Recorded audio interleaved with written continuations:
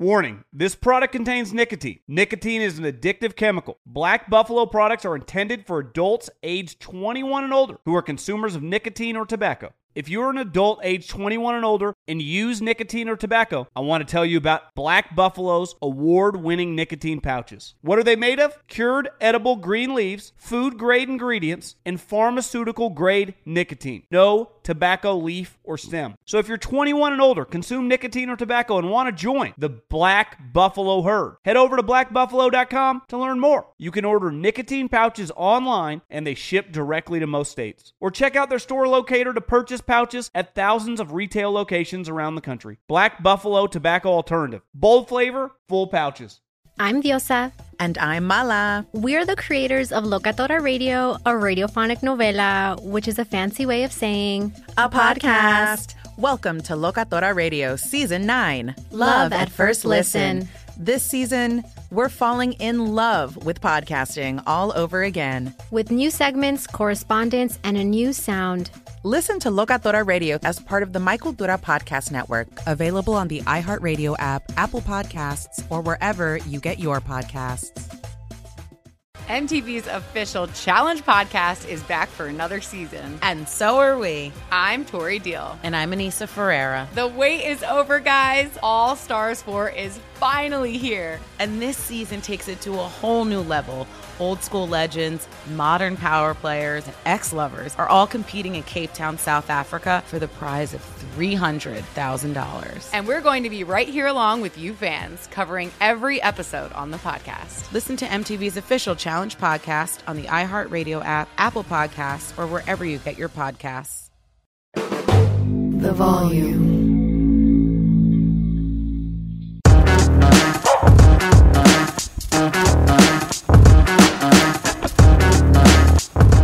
Yo, what's going on, everyone? Welcome into this Monday edition of Snaps.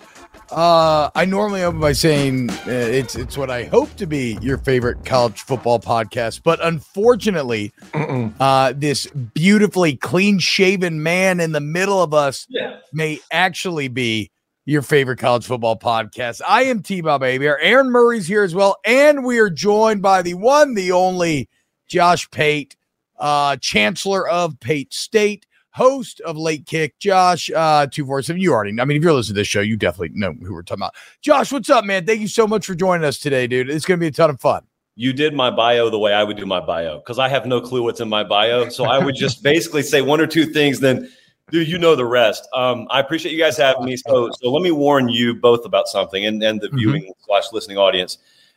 Normally, I like to plan a workout right after I do these sorts of things, which means you drink pre-workout. They told me to peel the label off the bottle because they don't sponsor the show. So this unnamed blue container, Aaron Murray may know what this is, by the way, because he's from Georgia. It will be consumed during our show, which means the energy level will go up and up and up. So we need to save the best stuff for the last and just lead with the most boring stuff. Nice. Well, shit, but I wanted to lead by shitting on James Franklin for being too scared to go out there and win a big game, because for the first time this year, unless, you know, you're a corn hub enjoyer, of which Josh is very much in fact, I believe multiple Late Kick Josh staff members have corn hub merchandise. If you're a corn hub enjoyer, sure, you may be watching the Big Ten. Otherwise, the Big Ten just kind of happens in the background for the vast majority of the season. And we show up, we're like, oh, look at that, Michigan beat the fuck out of someone. And then we're like, oh, that's kind of impressive. Whatever. But we finally got our first battle between the triumvirate this last Saturday. Ohio State, Penn State, two all-world defenses going up against each other. But I don't know, man. Now you look up and all of a sudden, what is James Franklin? 1-8 in these games against Ohio State. I think he's 3-13 in games against top 10 opponents. And to me, the call before half in the red zone, 3rd and 6, down 7 to run the ball. So basic little, I think it was an inside zone. I can't remember. I'd have to go back and watch it. But just a basic soft ass, scared ass, conservative ass run on 3rd and 6 in the red zone on a night when you just didn't have those scoring opportunities. It tells me everything I need to know about James Franklin's ceiling. Okay. Is that a question, or do you just want me to basically just go right off of that? You digest it, and you feel am I right or wrong? Am I being overly critical here? You're not being overly critical. No. Okay. So this is going to be a boring answer from me. It's not wrong. None of that's wrong. So we took a trip up there in the spring, and they flush all the local media out, and then they say, "Come on." So they let us watch practice. So I stood up on that balcony up there right outside his office. I watched practice. They tried incessantly to stress pushing the ball down the field vertically that day. They had a new transfer receiver coming in. They weren't happy with their perimeter skill as it exited spring, or as it was going to exit spring. And so I was asking a lot of the staffers, like, how do you feel about this? And they said, we got a championship caliber team. We have no clue what we're going to be on the outside. We do not know if we got pass catchers. And there's no more maybe. They just don't. They don't have that. And the Cephas kid from Kent State hasn't worked out. He's barely played. So they just you saw timidity, which is a word of the day for me. I'm trying to insert it in a sentence every day this week. You saw timidity. I think what they were was terrified at making that one mistake that goes the other way that felt like it was going to decide that game. Now, that doesn't mean what you said and how you described it is inaccurate. It just, and here's the buzz phrase of the decade, it just is what it is at this point. Yeah. I mean, it's like you want to go down swinging, though, Josh. I mean, but you also, I told you this yesterday, T-Bob. You also don't want to put the ball, like Josh said, you want to put the ball in guys' hands that aren't elite playmakers. Like, these were moments where you had to put the ball into your best players' hands and hope they can find a way to make a play. That's what Ohio State did with Marvin Harrison Jr. Big players step up in big games. You don't have big play guys on the outside for Penn State.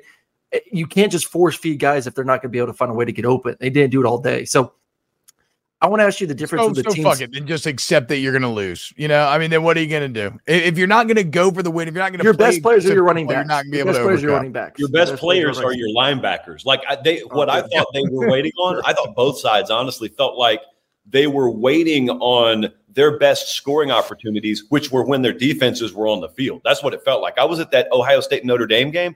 That game felt the same. Both sides really, really timid. And aside from Marvin Harrison occasionally, who you can just account to get open because he's an alien, we're not really going to force it. We're going to wait on them, and hopefully they try and force it and we take advantage of it. And that really didn't happen. Well, I mean, it almost did, though, right? I mean, if you want to defend James Franklin, like they had the moment, but it was once again the skill of Marvin Harrison that was just unlike anybody else. Oh, Maserati Marv cranking it up, drawing the holding penalty, calling back the touchdown. I still think we'll have to agree to disagree on the timidity. I get what y'all are saying. Like, you can't just force one of these receivers to be good, but you got to take a shot at some point. You got to grab your balls. You got to put yourself out there. Josh, I want to ask you this because you were there and we always talk about like guys walking off the bus. How do they look? How did the players look? We know there's a major gap between skill guys. Ohio State's always had receivers. They've always had the quarterback guy. They have the receivers again this year, and they were even without some of their starters as well on offense. Where was Penn State dominant in your mind? Like looking at players, could you point to a position? Because Ohio State's defense is legit. Could you point to a position, say Penn State was better there watching those two teams on Saturday? Olu Fashanu at left tackle fits in anywhere. He'd play almost anywhere, and he's got the double knee brace, Stone Cold Steve Austin thing going on, as so many offensive linemen do. He looks the part. I think their linebacker room looks the part. Their receivers, though, don't. Here's what stands out. You both know this. I don't think a lot of folks watching who haven't been around teams and seen them in person know this. When you think of receivers and you see their height weight, you see 6'1", 180.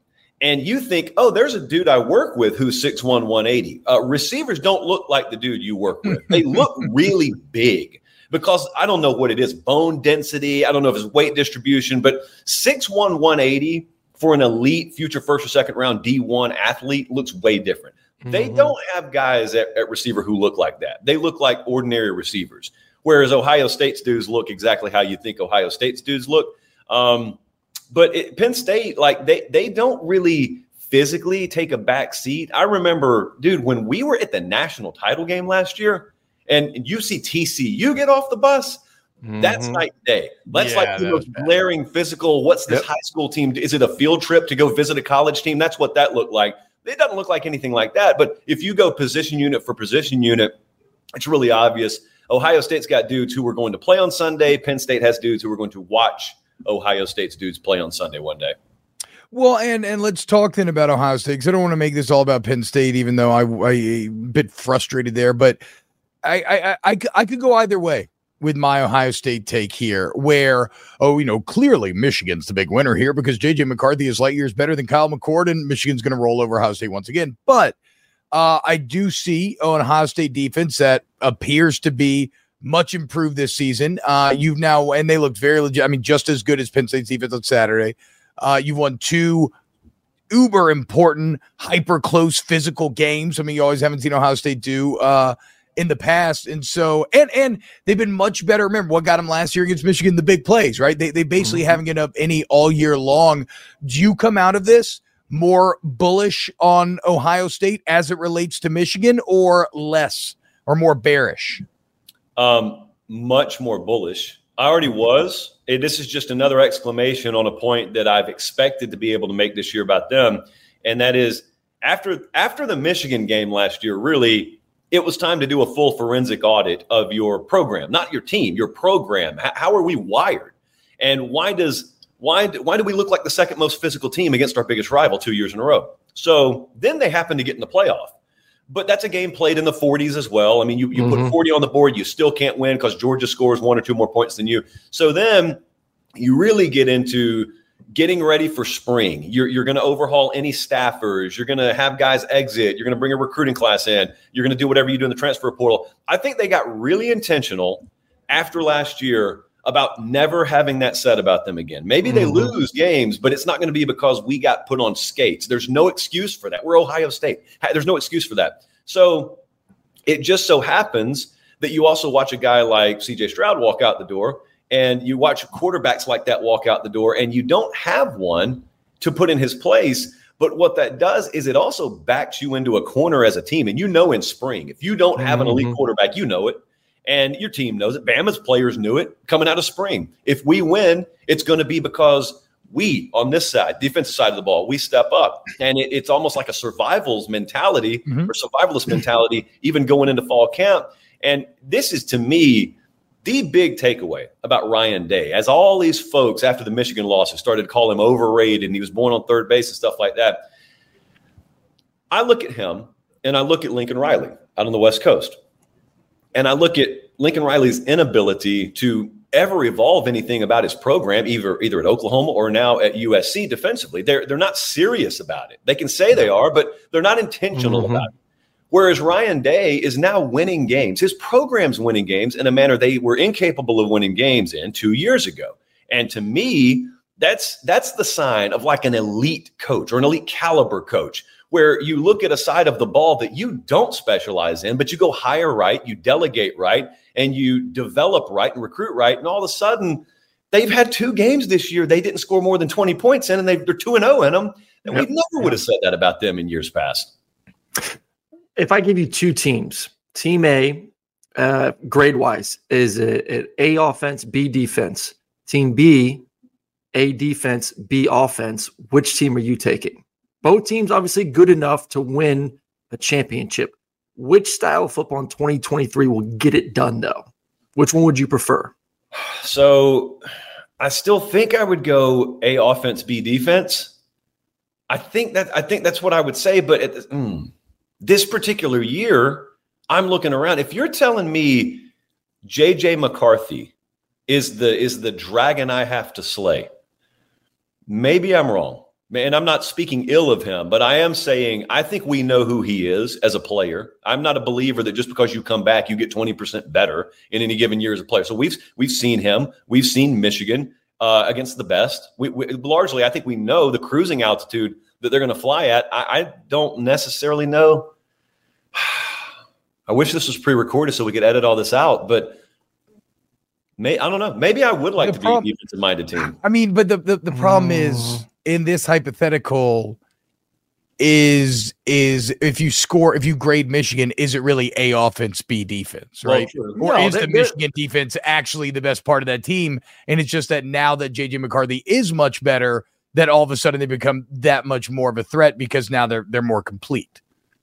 Right. So like I'm not sure. And granted, to be fair, I'm doing a lot of box score watching with Michigan. Yeah. I'm not locked in or done. Like I haven't locked in the film. I know all the numbers and everything. And I think I'm not sure the defense isn't their best part of their team. No, in Michigan, it to me could end up being just the better version of Penn State in the sense of you got a talented quarterback, and I think a far superior quarterback. But do you believe? I'm not even questioning JJ. I may be opposite with you here, Josh. Like I think JJ's a stud. Like what he's done this year to me has been incredible strides from last year.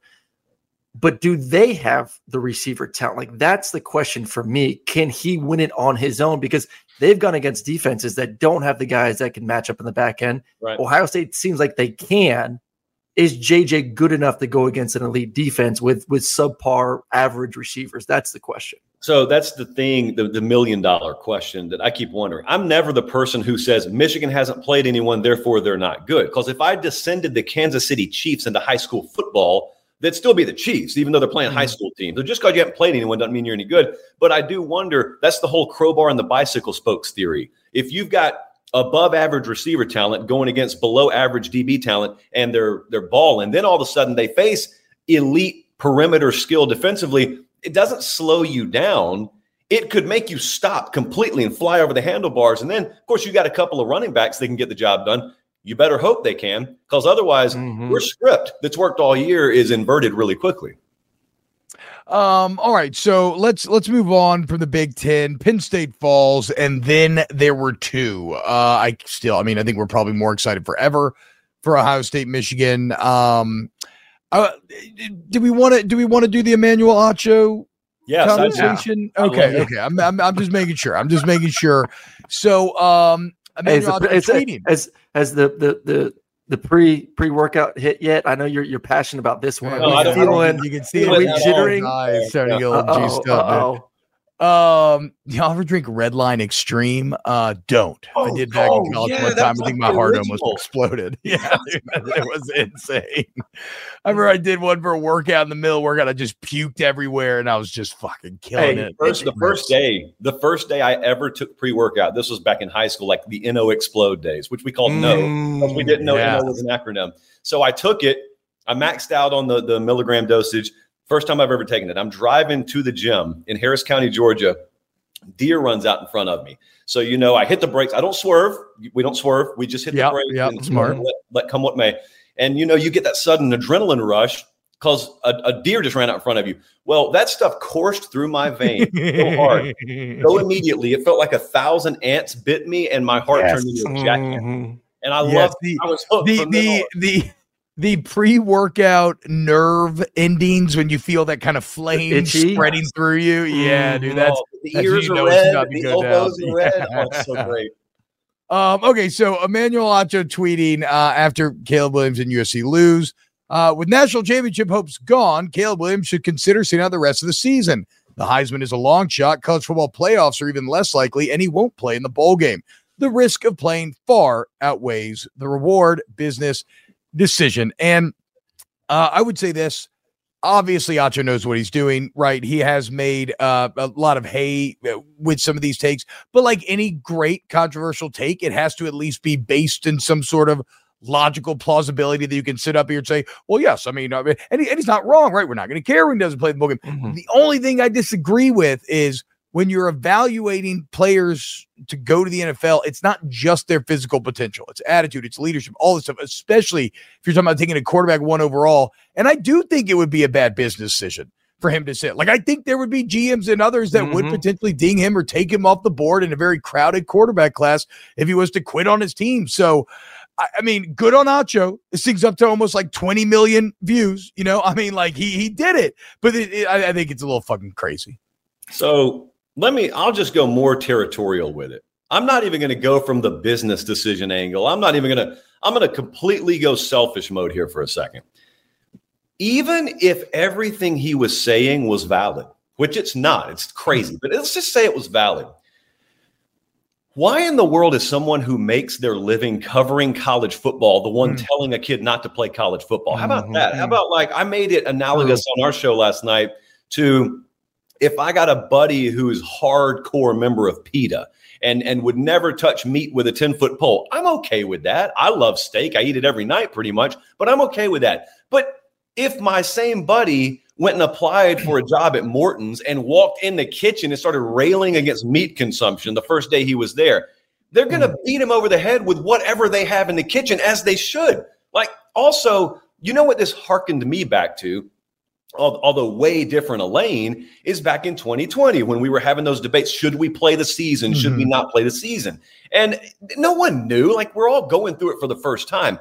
But if I'm going to have someone tell me, no, it's crazy, it's ludicrous to play a football season, I want it to be an actual medical expert. Like, put on a white robe for me. I don't want to hear a sports writer that looks like he's crusading to get the thing that puts food on his table canceled and pulled out from under him. So that's the vibe I got from this. And the bottom line is, like, for a lot of us, college football is the center of the sporting world. That's not for everyone. That's okay. I get that. But at the same time, man, you turn an audience off so quickly by amplifying that kind of stuff and allowing that stuff amplified on your time and your dime. And I think folks learned that lesson 3 years ago, and they better be careful, or they may learn it again in a much different vein. I want to stick on that quarterback theme real quick, because we're talking about Caleb here. And we discussed this being like one of the best quarterback classes we've seen in a decade, whatever, along. Drake struggled this year. Drake has not been the same quarterback he was last year, and you can blame new OC, you can blame difference in personnel, all that. Caleb has had moments early in the season, but has struggled the past couple weeks. Is this class as good as we were making it out to be to start the season? So now you're the wrong person to ask this, but let's say someone who's never played the position but watches the sport or covers the sport is asking me this. My response would be, how many people out there who set the expectation level for these dudes really have a clue what they're watching at the quarterback position? Well, that's really what we're talking about. It's not like Caleb Williams, it has different DNA, or Drake May has different DNA. The reality is, this is what playing sports is. It's not linear progression all the time. Hopefully, over the long run, you are improving. Like, hopefully you're not tanking, because that's kind of a problem. But by and large, what I think we see, and this goes back to the thing I said about J.J. McCarthy. Just because you return, just because you were good one year and then you come back, it doesn't automatically just mean your production is going to improve 20% or 25%. It's a falsely based expectation. So what happens is the market sets the expectation out of this world. Then the dudes don't live up to it. And instead of the market looking itself in the mirror and saying, wow, that's bad on us, they look at the player and say, shame on this player for not living up to my expectation. That's why the whole overrated term is one I shy away from, because at any given moment, the public should look you in the eye and say, well, who rated them? They didn't rate themselves. Who rated them? And then you go, oh, it was me, wasn't it? Well, and I think I do want to highlight this, though. There's something that we were talking about on our LSU postgame on Saturday, which is, you're right. It is not automatic. It is not just a result. Oh, I'm coming back for another year. I'm going to be X% better. But it does happen sometimes. But again, it doesn't happen naturally. It doesn't happen by accident. I mean, look at Jaden Daniels. I mean, he is the perfect example of this. Many people called him a known product, right? I mean, we've had 4 years of starting experience from which to pull, like, surely he's topped out and all this stuff. And it's like, well, he's in a stable environment. Blah, blah. But the point is, Brian Kelly had an answer last week that really stuck with me, where he talked about Jaden Daniels showing up at 5 a.m. in the film room every day this offseason, leaving at 8. They had to change protocols, give him full access to the building. Joe Sloan, the quarterback coach, made him like a 6-month plan. Okay, here's how you're going to get better at progressions, yada, yada. The point is, you got to do the fucking work. Yeah. And Daniels did the work. It didn't happen just because he came back. Now, granted, he had more things, and he has Malik Neighbors, Brian Thomas, and that's always going to help, and that great offensive line. But he did the work to get better. And I think players that do that should be commended, should be highlighted. Yeah. What you need is, if you're a gambling man, if you have an average year at quarterback at LSU, you need to bet that quarterback to win the Heisman the next year. I'm just saying, like, that is the key.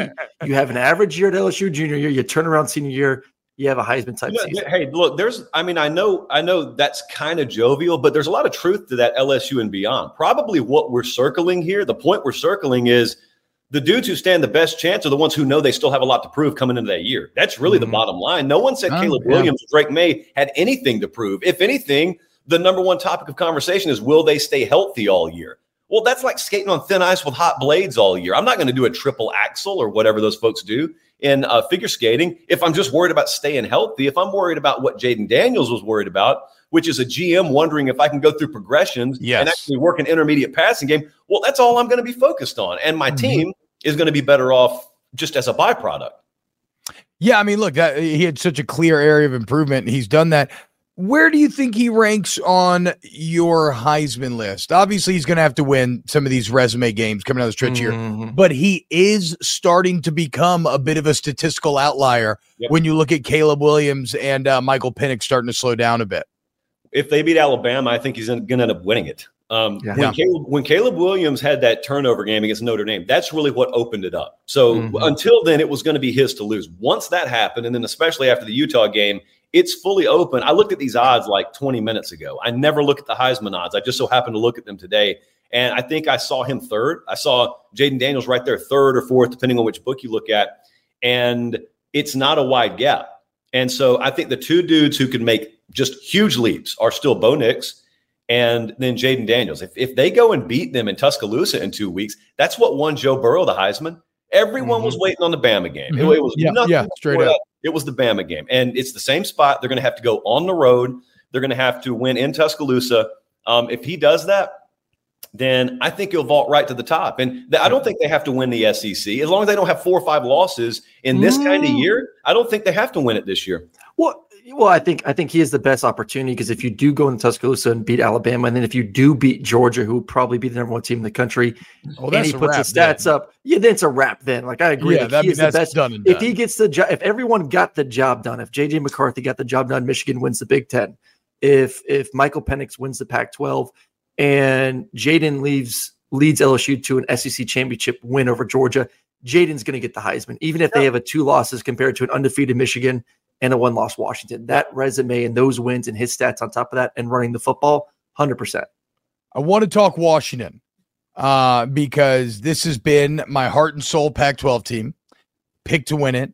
And you win a game 15-7. You have a 3-turnover deficit. It's the second time this year where Penix has emerged touchdown less from a game. And while you got Stanford this weekend, you're going to end at USC, home Utah, at Oregon State, home versus Wazoo. That's the gauntlet. And then you'll have a Pac-12 championship if you make it through that gauntlet. Are we more or less bullish on the Huskies coming out of this Arizona State battle? I've been taking just immense amounts of flack because I never moved them ahead of Oregon in the JP poll, which, as we know, is not my fault. It's all a model anyway. But I always laugh when these folks talk about these teams I know good and well they haven't watched. The public, the general public, has watched one Washington game this year. It was the Oregon game, and they looked incredible. They have no clue what happened in the Arizona State game the other night. They have no concept. They didn't even score an offensive touchdown. They have no idea, because I know good and well they weren't up past midnight watching it. Well, dutifully, the 3 of us did watch it, and I hear these things, these words like unstoppable. That's not an unstoppable offense. I know, because Arizona State stopped it. It's just you have to know what you're doing. You have to have things come together the right way, and they're not hanging 15 on Oregon if they play them again. They'll be up. I think they looked at their schedule, honestly. I think North Carolina may have done the same thing, and all of a sudden you do what you can't afford to do. And they won. North Carolina didn't. But with Penix, you know what I'm just itching to see, and I don't know if we'll get it or not. I want to see them. I want to see Washington on the field. I would love to see them go against a Georgia. I would love to see them go against an Alabama. I would love to see them go against NFL defensive backs. That's what I'd love. I thought he played phenomenally, like threaded the needle against Oregon. I'd like to see that with 3 weeks build up. Basically all the trappings of a playoff game and all the hype and intensity and the waiting and knowing for 3 weeks, I got the biggest day of my life coming up. But first I got to go through Christmas. I got to go through all this stuff with my family. And then on the backside of it, then we'll get back to work. It does funny things to people, but if you're a real one, it brings out the best in you. And I want to see it bring out the best in him. Now, I don't know if we're going to get to see that, but at the very least, I think we'll get to see them in the Pac-12 championship game against someone of that caliber, and then come what may after that. All right, so you're going down to Jacksonville. You'll be there for Georgia versus Florida. And for everyone listening, it is Georgia versus Florida, regardless if you went to Georgia or not. They won last year, T-Bob. So that's how you say the damn thing this year. Brock Bowers, no go for 3, 4, 5, 6 weeks, however long it is. 3, 4, 5, 6 is what we're going 3, with. 4, 5, 6, 7, 8. Who knows? Indeterminate timetable. I mean, for goodness sakes, the quarterback for Duke played in 3 weeks off a high ankle. Like, it's possible nowadays. Where is Georgia in trouble, first off? And how do you see this offense being a little bit different, possibly with Bobo? No, I don't think they're in trouble. They're vulnerable, but they have wiggle room a little bit right now. Mm-hmm. But here's what I go back to. So when they play down at Auburn, clearly if Brock Bowers is not there, they don't win that game.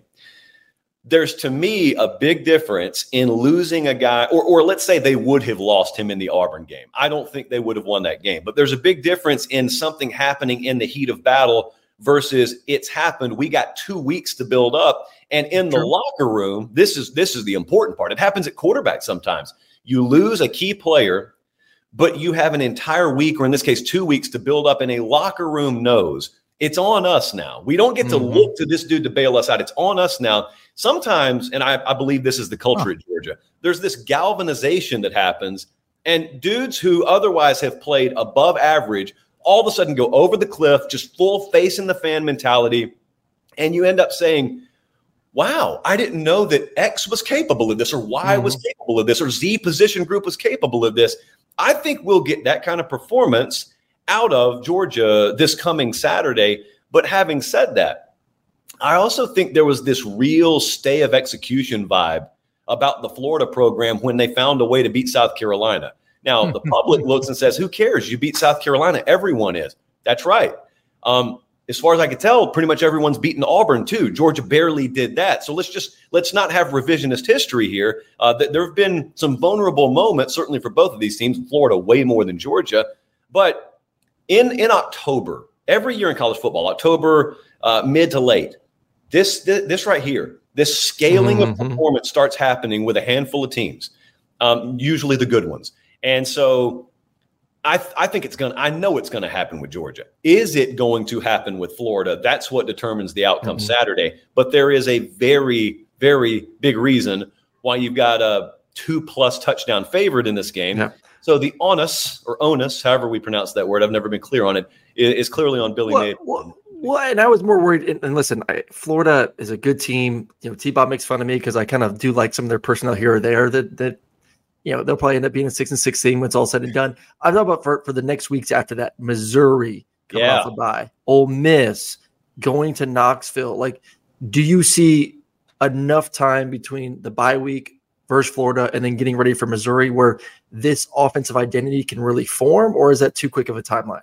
I think someone's going to bite them. I think they're going to lose a game somewhere in there. And it's even if they've formed offensive identity, your identity is as good as the players you've got in your building. And while I'm certainly not painting them like the Penn State receiver room, I think it's fair to say we hoped for, you know, the Ra Thomases of the world to maybe scale their performance a little bit more. We hoped for a definitive wide receiver one to establish themselves a little bit more. Is that not fair? But then again, I've had number 19, so I haven't needed that. Well, you haven't had McConkey for 90% of the season so far. No, shut the fuck up, Aaron. That's the thing. No. Georgia fans are going to tell you that these Georgia fans are going to tell you, no, Ra only didn't play well because of Bowers. You see, now that Bowers is out, now that you've removed the best offensive weapon from the team, now Ra can finally be a good football player. No. Nothing to do with Brock. It had completely had everything to do with learning a brand new system.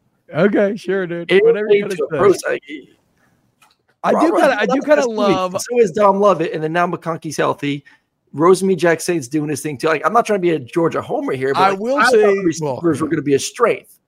I don't know if trying to be, I don't know if intention matters at this point, but I do like what Josh is saying though about the idea that maybe the circumstance now that Georgia has 2 weeks forces you to find a way. It goes back to what you said about Ohio State earlier, right? They know they don't have a quarterback in spring. They have to adapt and survive. And really, if you look at like, I love movies, film, all that. It's like the original Jaws movie, right? Fucking animatronic shark never worked. What do? You don't show the shark. and you accidentally create a masterpiece. So maybe UJ has some Spielberg in him. We'll see. We'll see. We're looking sure. for our AD Mitchell. That's what we're looking. We're looking. They called the shark Bruce, by the way, on set. So that was their Bruce. So think about this, though. They saved AD Mitchell for the playoffs, though. He didn't play all year. So let's just save him for the right moment. I remember being at their spring game, and there's this one dude catching everything in sight, AD Mitchell. So then he gets hyped up over the summer, does approximately nothing the first half to 3/4 of the season. Then they get in the playoff, and it's just like the Roy Scheider moment. He's chumming the water, and all of a sudden, AD Mitchell comes up out of the water. Who's coming up out of the water against Ole Miss? Who's coming up out of the water on the road at Neyland? That's what we want to know right now. Josh, cannot thank you enough, man. We didn't even get to OU or Texas, missed opportunities, but hey, thank you so much. Late kick, Josh. You know him, you love him. You can see those beautiful baby blues getting more and more dilated as the pre-workout kicks in. Looking good, my friend Josh. Thank you so much, man. And you have an excellent day. I appreciate you having me, guys. Thanks, Josh. Have a hell of a workout. All right, quick message from DraftKings, and then we'll be right back with more snaps. NBA fans, the wait is over. Basketball is back, and DraftKings Sportsbook, an official sports betting partner of the NBA, is celebrating with an unbeatable offer. Right now, new customers can score $200 instantly in bonus bets for throwing down $5 on the NBA. Win or lose, it doesn't matter. You start the season with an instant dub. And always remember, the DraftKings parlays, everyone's got a shot at even bigger basketball wins. So string together multiple bets in the same game or build a parlay across multiple games for a shot at making your payday even sweeter. Bottom line is basketball is more fun when you're in on the action. So download the DraftKings Sportsbook app now and use code TBOB, TBOB. New customers get $200 in bonus bets instantly for betting just $5. Only on DraftKings Sportsbook with code TBOB, TBOB. The crown is yours. Gambling problem? Call 1-800-GAMBLER or visit www.1800gambler.net. In New York, call 877-8-HOPE-NY or text HOPE-NY 467-369. In Connecticut, help is available for a problem gambling. Call 888-789-7777 or visit ccpg.org. Please play responsibly. On behalf of Boot Hill Casino and Resort, Kansas, licensing partner Golden Nugget Lake Charles, Louisiana, 21 or older, age varies by jurisdiction. Void in Ontario. Bonus bets expire 168 hours after issuance. See sportsbook.draftkings.com/football terms for eligibility and deposit restrictions, terms, and responsible gaming resources. JLab has something for everyone with earbuds and headphones that are as versatile as you are. Perfect for calls, listening to podcasts, and working out. They are built for every single moment. JLab is proud to partner with Powerhouse College Athletics, UCLA, Duke, Gonzaga, Indiana, St. John's, TCU, Vanderbilt, Arkansas, Minnesota, San Diego State, and more. From lively tailgates to coaches' play calling and courtside rivalries to college athletics NIL deals, JLab joins the action and connects with 182 million plus college sports fans nationwide. They're excited to partner with 17 D1 college schools, showcasing their passion and loyalty of fans and athletes across the United States. Whether creating cutting-edge tech products or pursuing athletic greatness, being the best takes hard work and commitment. JLab is proud to partner with schools who are showcasing the hard work, perseverance, and even the championship celebrations across all college sports. Use code SNAPS25 for 25% off your order. Visit JLab.com to find your kind of tech. Warning, this product contains nicotine. Nicotine is an addictive chemical. Black Buffalo products are intended for adults aged 21 and older who are consumers of nicotine or tobacco. If you're an adult aged 21 and older and use nicotine or tobacco, I want to tell you about an American-made success story in Black Buffalo's award-winning nicotine pouches. Black Buffalo's nicotine pouches are not owned by Big Tobacco.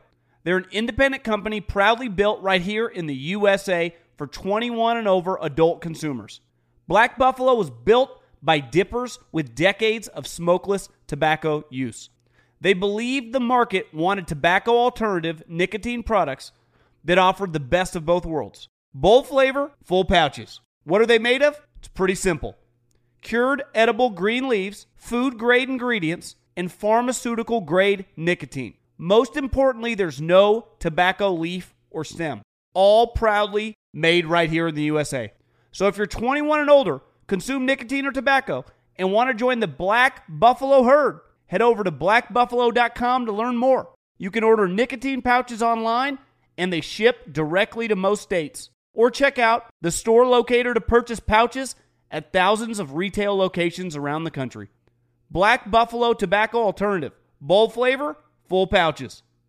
When you drive a vehicle so reliable it's backed by a 10-year, 100,000-mile limited warranty, you stop thinking about what you can't do and start doing what you never thought possible. Visit your local Kia dealer today to see what you're capable of in a vehicle that inspires confidence around every corner. Kia, movement that inspires. Call 800-333-4KIA for details. Always drive safely. Limited inventory available. Warranties include 10-year 100,000-mile powertrain and 5-year 60,000-mile basic. Warranties are limited. See retailer for details. All right. Hell yeah. Vito Perillo. I apologize. I'm sorry, Vito. Don't get mad at me. What a collab. Two of my favorite college football channels. Hell yeah. Thank you so much. Greg Hendricks, please replay that shit when the Dogs go undefeated this regular season. T-Bob can eat some crow shit. I think I kind of like the escalation by Greg there. Instead of eating crow, because I am such a hater, I will have to eat crow shit. Look, I will. No, not really. I'm not going to agree to do that. Look, man, don't get mad at me. Pate's the one that just said he thinks Georgia's going to lose a game. Like I've been saying, I don't think you're going to lose to the playoffs. Okay. Wow. I was a little shocked there. I'll settle for this. Can you at least say the schedule? Can you, Rob Thomas and he's been held back. Can you at least say the schedule is harder than what you were kind of? It has rounded into somewhat exciting form here. At the end, it's Florida, Mizzou, and who else? Isn't there one other kind of frisky team? Ole Miss and Knoxville against Tennessee. Bro, we are not. Look, Ole Miss is kind of frisky. We are not granting Ole Miss just any beat your team any rating above kind of frisky. Yeah. LSU is the worst defense in the country. LSU's literally capable of losing any game. Played both. Who's more frisky in your mind? Both games are in Athens, Missouri or Ole Miss. What would you pick for the? Imagine that both games are in Athens. Story of the season. I think.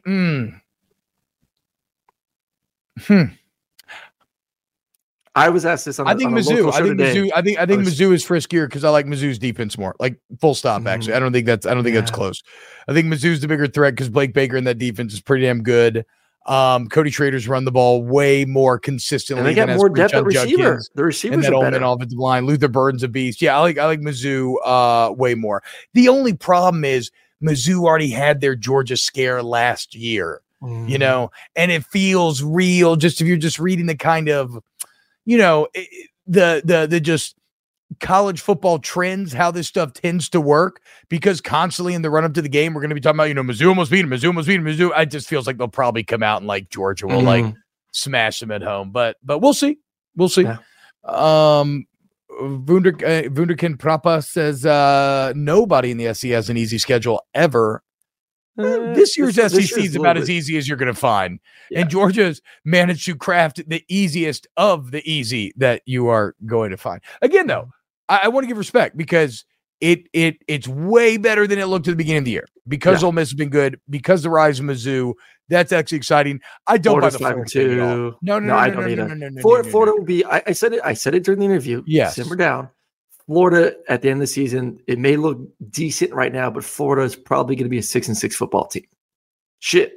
If Arkansas can figure it out with it, you know, getting rid of Enos and cutting that dead weight, maybe they lose to Arkansas and, you know, Florida's 5-7. We did even talk about Dan Enos. Do you realize, so this is the craziest thing about the 7-3 game is, do you realize how bad Mississippi State's defense was? Like Mississippi State's defense, I'd have to double check this. But if I'm off, I'm not off by much. So functionally, it doesn't matter. All season long, we've talked about LSU being last in stop rate in the Power 5, right? So LSU was 65th in the Power 5 out of 65. I'm pretty sure Mississippi State was 64. Like LSU was like 120 something, and Mississippi State was like 113. They were 11th. They're 11th, and I'm sure this is counting the 3-point game they just had. They were 11th, probably 12th in the SEC in points given up per game. No, that's what I'm saying. They are an awful defense. Yes. And Dan Enos, with what we thought was maybe one of the best returning quarterbacks in the entire conference, could not do shit. And when you combine that with emailing students after the game because you're upset from your own real ass Gmail account, I mean, it was just a disaster. Enos had to go. The people demanded blood. Now it's just whether or not Arkansas can salvage something here down the stretch, which I thought would have started this last weekend. I would have too. Now, obviously. And you have a backup quarterback playing for Mississippi State too, a running backup quarterback. It just shows you. I mean, we talked about the quarterbacks and we're talking with Josh about how some quarterbacks have elevated this year and how some have gone down from last year. The ones that have elevated, Jaden, look at what he returns at the receiving position, how good those guys are. Look at Brady Cook at Missouri, what he's returned at the receiving position, how good those guys have been, and the addition of Theo Weiss. USC lost some guys. UNC lost some guys. And then Arkansas lost their guys too. And I have a bunch of just random ass transfer guys that most of them have never even played major college football before. Like the importance of having, I've always thought of a quarterback will elevate those guys' game. Yeah. In today's world, it's a little bit more hand in hand. Like these receivers are so electric. If you can throw a bubble pass to a receiver and that guy take it for 60, 70 yards, once again, which is what Alabama's been missing for the past 2 or 3 years. Mm-hmm. Those guys dictate a game so much. Ask Ohio State what they did with Marvin Harrison Jr. Game changers, man. That was the obvious. I mean, that's just a clear, that's the clearest cut case you can make. Also, I mean, look at Burton with Milroe, right? Like when Alabama is having success, it mainly all flows through Jermaine Burton just winning his battle and Milroe finding him. I still think the elite quarterbacks are capable of raising everyone else. But if you are a good quarterback or an average quarterback, like Kyle McCord's not bad, but Kyle McCord's not elite. He's probably a good quarterback right now, but Marvin Harrison Jr. makes his game a million times better and a million times easier. So no doubt in the current, it's why you see guys getting paid in the NFL now too, right? You used to never want to pay that position, and now you do because it's a position that is appreciating in value for whatever reason. Aaron, who's in more trouble right now, OU or Texas? So OU having a battle with UCF comes down to a 2-point conversion. Texas up 21-0 against Houston before watching that lead evaporate and really coming down to the very end. Quinn Ewers AC joint sprain to his throwing shoulder, going to be out for some time. I'm more worried about Texas. Texas. Why is that? You don't have your quarterback. And you look at their schedule, and there's a team in 2 weeks in Kansas State that's playing good football right now. That's playing good football. Like that is a worry for me. You look at Kansas State over the past 2 weeks, dominated TCU, not a good football team this year, but still dominated them 41-3. And then took it on the road at Texas Tech 38-21. So all of a sudden you've had some close games for Texas. That's a couple now. And you're without your star quarterback for who knows how long.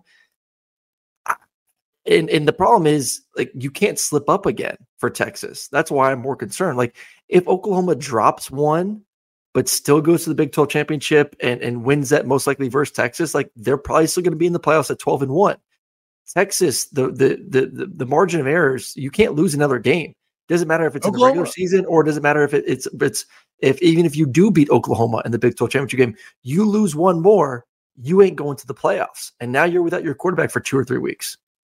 Oklahoma does have, though, a tougher schedule from here on out. I mean, you look at Texas' schedule. This is relative cake. You mentioned Kansas State, but you get them at home. That's the one, though. Yeah. No, I know. But you get BYU at home this week. Another game, though. That's I know. But then you go at TCU, at Iowa State, home against Texas Tech. Even with a backup, Texas should win those games. At Kansas for Oklahoma this weekend, then at Oklahoma State, then home versus a West Virginia team that is not great, but has been far better than anybody expected. And they round out with BYU. That's a tough 3-game stretch right there for Oklahoma, especially after looking a little fallible at home against this UCF team.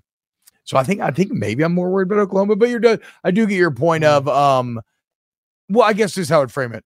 I'm more worried about Oklahoma. I think it's more likely that they lose a game rather than Texas lose a game. But to your overall point, that actually functionally won't matter. Even if they lose one, because they'll still go to the Big 12 championship, and we'll have the rematch that everybody's been hyping up all year long anyway. You know what's crazy to think about right now? If Oklahoma or Texas loses one of those games, comes back, beats Oklahoma in the Big 12 championship game. Yeah, they eliminate the Big 12 in the playoffs. Eliminate Ohio State by winning this weekend. Can do exactly what they did last season. They can still afford to lose that game in Ann Arbor and still get in the playoffs as number 4 seed. If that happens, they're in a good spot right now. Let's think. They're in a good spot right now. But in theory, the Pac-12 and ACC should also produce viable candidates this year, unless Florida State fucks it up, which is entirely possible, and unless the Pac-12 cannibalizes itself. But I think we'll get candidates out of both those conferences, and I would say no matter what the SEC champion's in. Like, let's, to go full homer. Let's say LSU wins it with 2 losses. I think you put a conference champion 2-loss LSU in over a 1-loss non-conference champion Ohio State. Nope. That's fucking crazy then. Then why are you playing football? Not good enough this year for that. SEC's not good enough for that this year. And I think a little bit has to do with if Ohio State goes in there and makes it competitive and loses a close game on the road, I would put them over a 2-loss LSU team. Yeah, I mean, but hold on. But then what happens to Georgia? Because in this scenario, Georgia probably would have lost in the SEC championship. They have 1 loss in the year. Yeah, I guess their schedule's not going to be good enough to. No. Ohio State has wins versus Notre Dame and Penn State. This is true. If Kansas State beats Texas, they would move ahead of Texas for passageway to the Big 12 championship, and Kansas State should probably win out against Houston, Baylor, Kansas, and Iowa State otherwise. So yeah, Kansas State actually sneakily in a good position now that the season's starting to take shape. Yeah, a lot of football. And that's why I don't even want to go too far down that playoff hypothetical road, because it never plays out like you think it's going to. I mean, look at this last Saturday. Like we mentioned on Sunday's recap show, a classic survive in advance Saturday, where you saw some contenders fall and other ones survive, which is why I'm not coming in here and shitting on OU or Texas for playing close. I'm not shitting on Washington for playing close, because these games happen, and what separates the champions is who finds a way to win. Who finds a way to win when your all Heisman quarterback Michael Penix Jr. can't do shit and is turning the ball over, right? Like I actually think there's something to be said. I think this is a season of like all that matters. Like style points don't. For the winning team, style points don't mean a damn thing to me. It's just every week is that survive, advance, survive, advance, survive. The margin is so thin this year, from good football teams to the next level to maybe even a couple of elite teams. Like there's 15, 20 teams that could beat each other on a given Saturday. Just win the damn game and move on. Just win the damn thing. Wunderkind Propa says shit on USC some more. I don't want to kick South Carolina while they're down. It's been rough for Rattler and them. Oh, you mean SC? No, look, I just man, Lincoln Riley's really done damage to his reputation. I mean, I don't know that there's ever been a coach that has as much resume success that is having so much shit talked about him than Lincoln Riley. I mean, this is a cat who, if you just looked at his resume, all the Heismans, the unreal winning percentage, the conference championships, the playoff appearances, like these are resumes that 99.9% of coaches would kill for. And yet, like, my producer on my morning show this morning is calling him stupid. And I'm like, hold up now. Like, how do you get off? Aren't people still saying that about Ryan Day, though? Ryan Day's the same thing. I was about to say Ryan Day's one of the others. Ryan Day's the same thing. But he doesn't have the glaring weakness that Lincoln Riley has. I mean, you just heard Josh. He did until this year. That's the big difference. No, because even the defense was better last year. The defense was improving. USC, they were better because of the competition they played. They were still got exposed in games where they had to actually play defense. I mean, Lincoln just refuses to fix the defense. He refuses to address the Alex Grinch problem. And now he's like not making players available for the media. He got that one like kid beat writer suspended earlier this year. He's just kind of coming off like a little bitch. He said that the media's putting too much pressure on his team. He also said that it's not about wins and losses. As your starting quarterback is on at least 50 commercials every single Saturday. That's what I'm saying. Like, what are we talking? And it's not about wins and losses. Then why do we pay you $10 million a year? Yeah, come on. I thought that's literally what it was all about. So I don't know, man. I just think it's a really disappointing time to be a USC fan, given that you were like, again. Thank goodness the Big Ten got Washington and Oregon to commit to coming over, because all of a sudden SEC looked like they're going to be flexing because they got Texas and Oklahoma and they're kicking butt right now. And UCLA is a good team. Like, I'm not going to throw it, but like, they ain't like a big brand mover right now when it comes to football.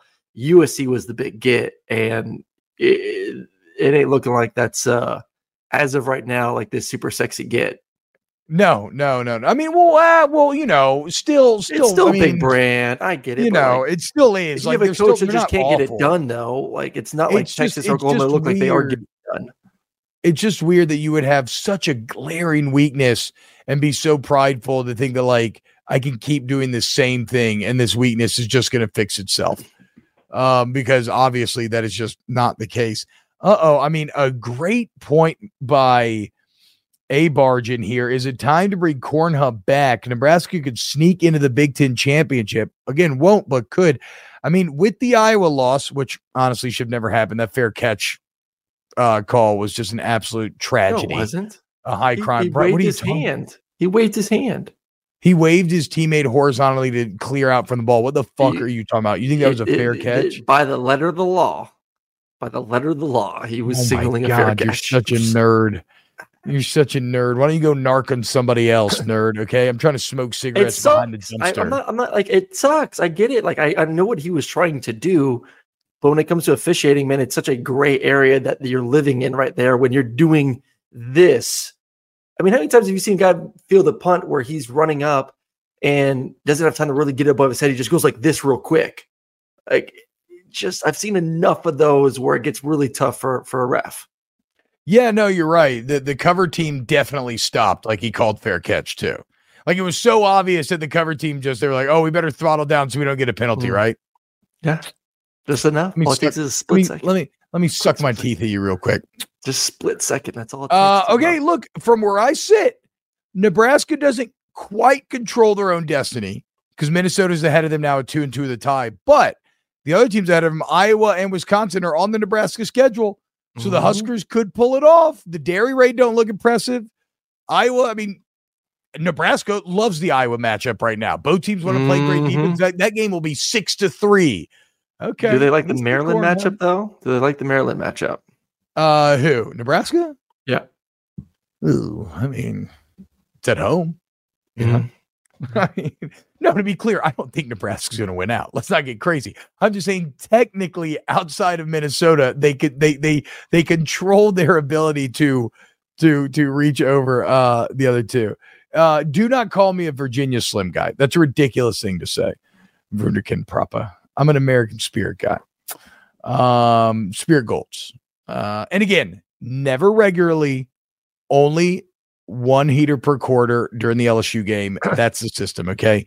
We cannot allow ourselves to smoke regularly because it's not good for us, even though we love it. Ooh, LSU Bama kickoff time announced at 6:45 Central. Let's go, CBS didn't get it? It's probably the doubleheader.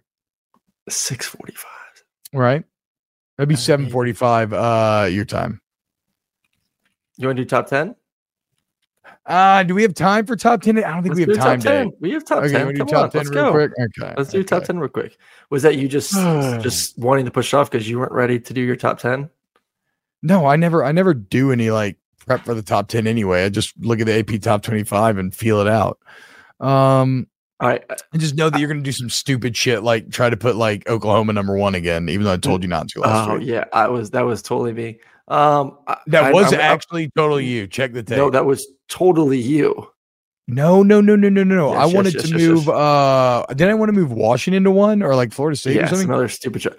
No, you wanted to move Oklahoma 2 weeks ago to 1, and I was saying we can't take them off 1 after them having a bye week because Texas was a better win than Oregon. No, but we could though. But you want to take them off 1 for Washington. Yeah, exactly. We could have done it. I'm going to put my. Doesn't matter. It's not like either one looked very good. No, enough of the BS. No, I don't care who they've played. I don't want to do it. I don't care I don't who want to do they've it. played. Michigan is clearly the best team in America. Michigan is the number one team in America.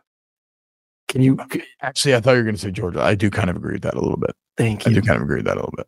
I'm putting Michigan. I feel like I don't want to reward We keep them, trying to fight it because we don't want. Yes, we don't want to reward them, but Michigan is clearly the best team in America.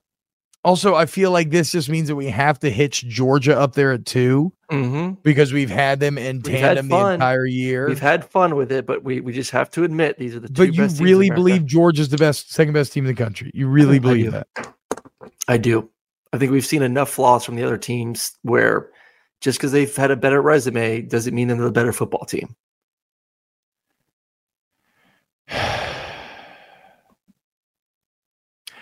Michael Campbell, where's the Notre Dame hate now? Coach Freeman has 2 top 10 wins in 2 years, but he's constantly getting the inexperience narrative for any loss. Where's the energy for the wins?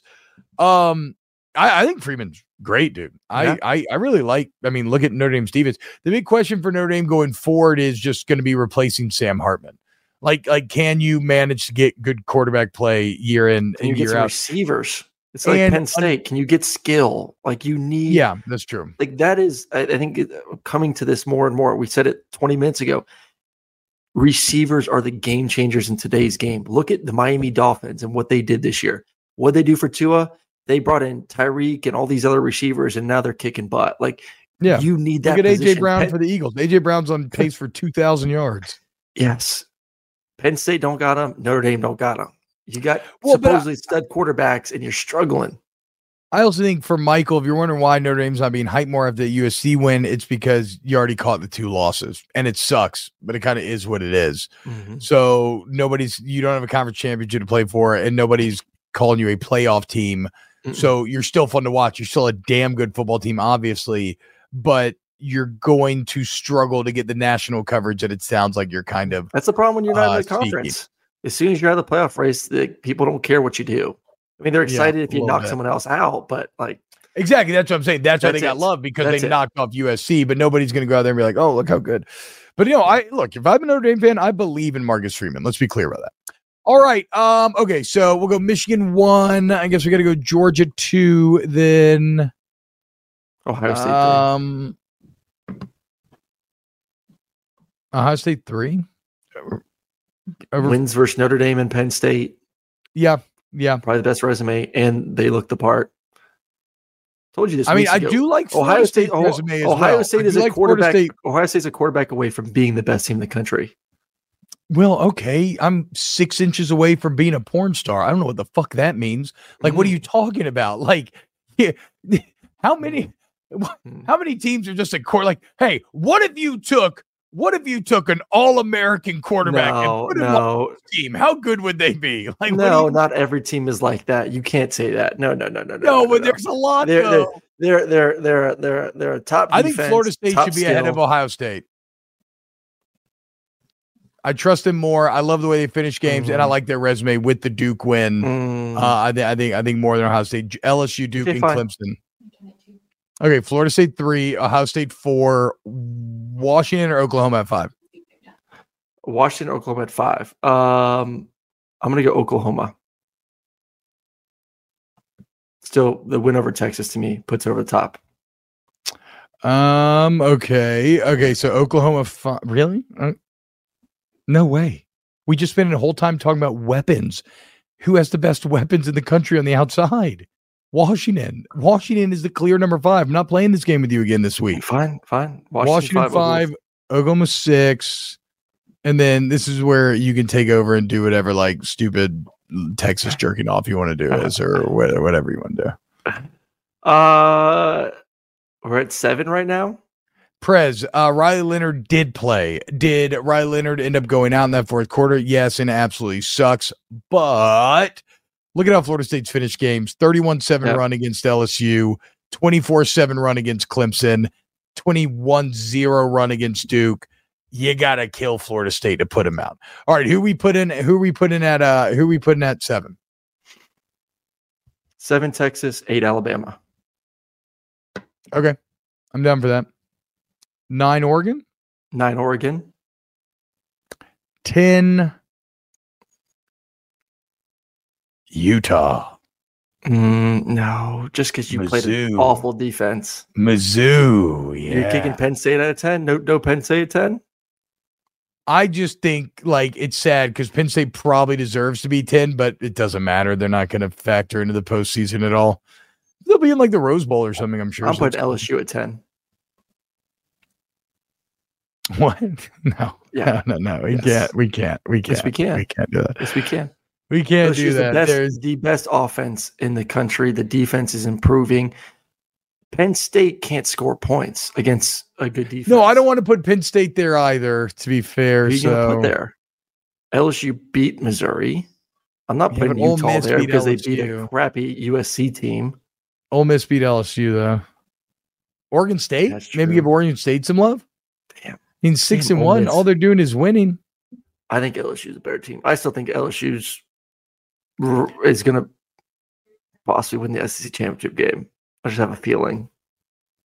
I love seeing this out of you, but all right. We got to wrap up. What are we going to do at 10? Chat, what should we do? Make a final call here. I'm going to go. I think my final vote, just because it's fun. I'm going to go with Oregon State. Okay, let's go to Oregon State. All right, Oregon State at 10. There you go. That'll do it for today's Snap. Huge thank you to everybody hanging out with us in chat. Yeah, James Madison at 10. There we go. Thank you to everybody for hanging out with us. Huge shout out to Josh Pate for coming on today and basically doing the whole show. That was a ton of fun.